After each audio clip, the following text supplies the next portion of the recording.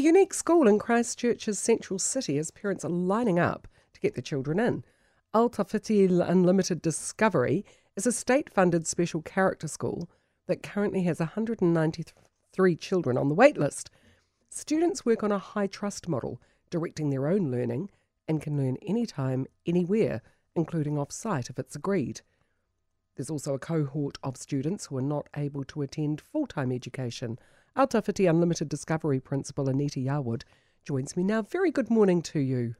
Hi, how are you? Good, thank you. I just found it interesting when I was reading the story that I initially saw in Stuff, that we'd just had a really big discussion about Mount Roskill Grammar and, you know, the Ombudsman saying that the school owed the family an apology and whether schools should be able to set their own character and their own rules and their own regulations. This one was run along very grammar school type lines. Yours seems to be at the opposite end of the spectrum. Is that what our education system needs, the choice for people to be able to send their kids where they're going to best learn? I think so. Yeah. I think very much that there's no such thing as a one-size-fits-all model of education that's going to suit every single person in New Zealand. People are different and people need different things from education. And it's really important to be able to identify what you would like from your school, and it has to fit the values and so forth that you and your family hold dear. And, that's what you need to be looking for. And I think in our context, we've got a community who have the ability to be able to choose our special character, and they make that choice and come here. And I assume it must be the same for grammar school, maybe? Yep.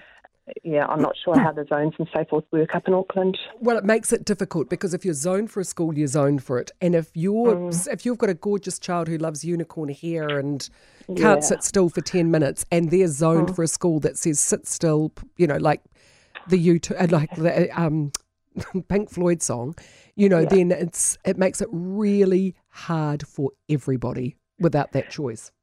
It does, and I think, this might be a bit controversial, but I think schools have a responsibility to consult with their communities and work with their communities, and communities probably aren't static.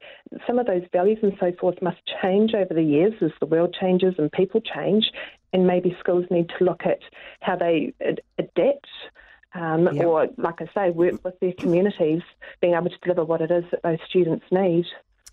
When my daughter was at intermediate school, a state intermediate school, there was in the second year, in Form 2 or whatever it is now, anyway, they had a kinetic learning class, so they spotted the kids who learnt differently, who were smart as whips, but just learnt a different way, and put them in a class to maximise their learning, which I thought was a great idea. Yeah. Is there an ability for all schools to allow that kind of flexibility in learning, or is it going to be school by school rather than classroom by classroom?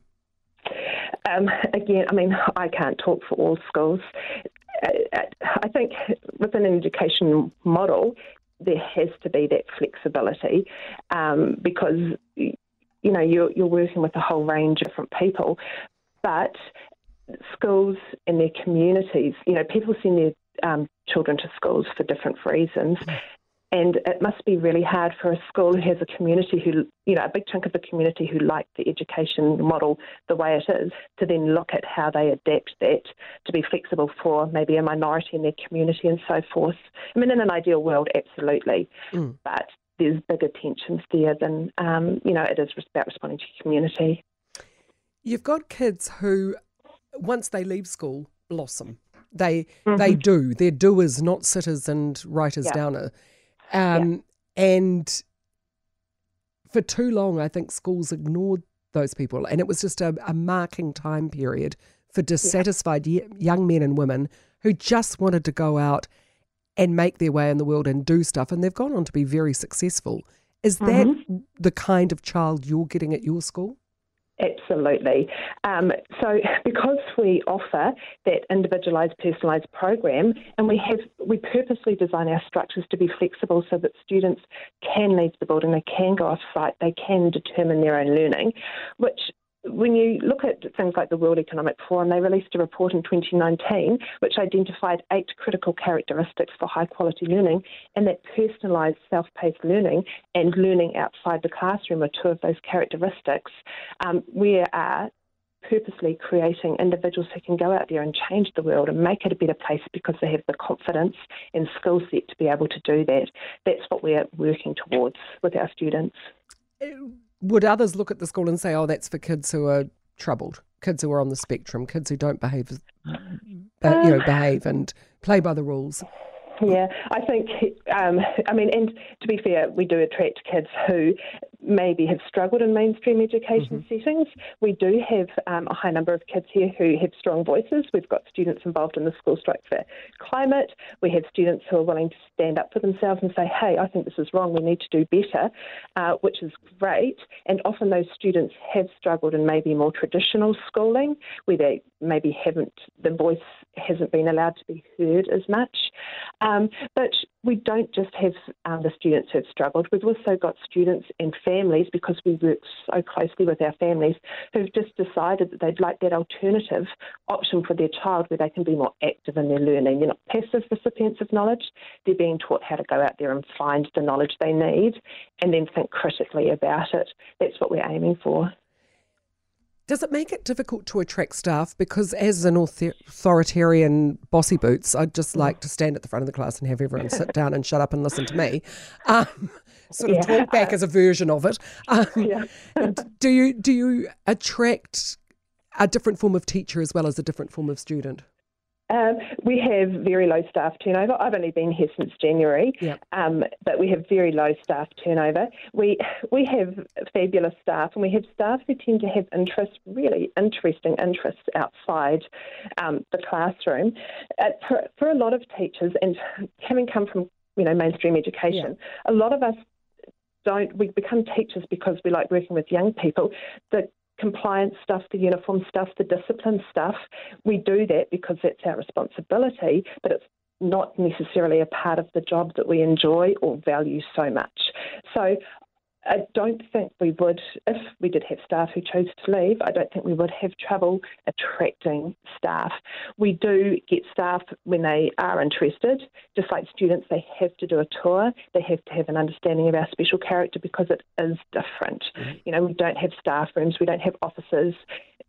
It's not like another school where you can go and hide away from the students. You're working with them constantly. So staff have to be aware of that. And we also very much that generalist approach. While we do have subject-specific staff and we do offer an NCEA program, a big chunk of every teacher's program of the day is what we call home base, which is just working with the learners around how to be learners and to develop those skill sets to be self-directed and so forth. We've heard from so many employers today who can't get overseas staff because the borders are closed. And the kids who are turning up to work just aren't interested. They feel that the best ones have been cherry-picked and they're kind of left with the ones that they're having to drive them to work. They're trying to motivate them. Right. What sort of employees is your school providing, or are they the entrepreneurs of the future? Hopefully the entrepreneurs of the future, or the activists, or the making the world a better place. But I think for a student to be successful in managing their own learning or the self-directed learning, they need to develop those skills, which when you look at any report from employers, they're looking for kids who've got initiative, who can manage deadlines, who can pick up the phone and talk to people, who have that confidence. And because we have so many students doing these individualised projects, they just pick up those skill sets along the way, much more so than they might if they were sitting in a more traditional NCEA class 5 periods a week, doing this sort of theoretical knowledge. I think the beauty of our school is that kids are out there doing the practical side, and that gives them that skill set that employers are looking for. So they know how to show up. Mind you, as an employer, you probably don't want to be told by a bright young activist that, mate, the way you're doing things is so outdated. I've got a much better system. True. Yeah, there probably is a fine line there. But we even have, I was chatting to one of our teachers, a little 6-year-old who decided he wanted to learn about rainbows, and he did a whole workshop and taught other 6-year-olds how to find the rainbow prisms and glasses and so forth. And, a 6-year-old having the confidence to do that, imagine when that 6-year-old becomes 17, 18, what they're going to be able to achieve. I think that's magic. Lovely to talk with you. Thank you so much, Anita.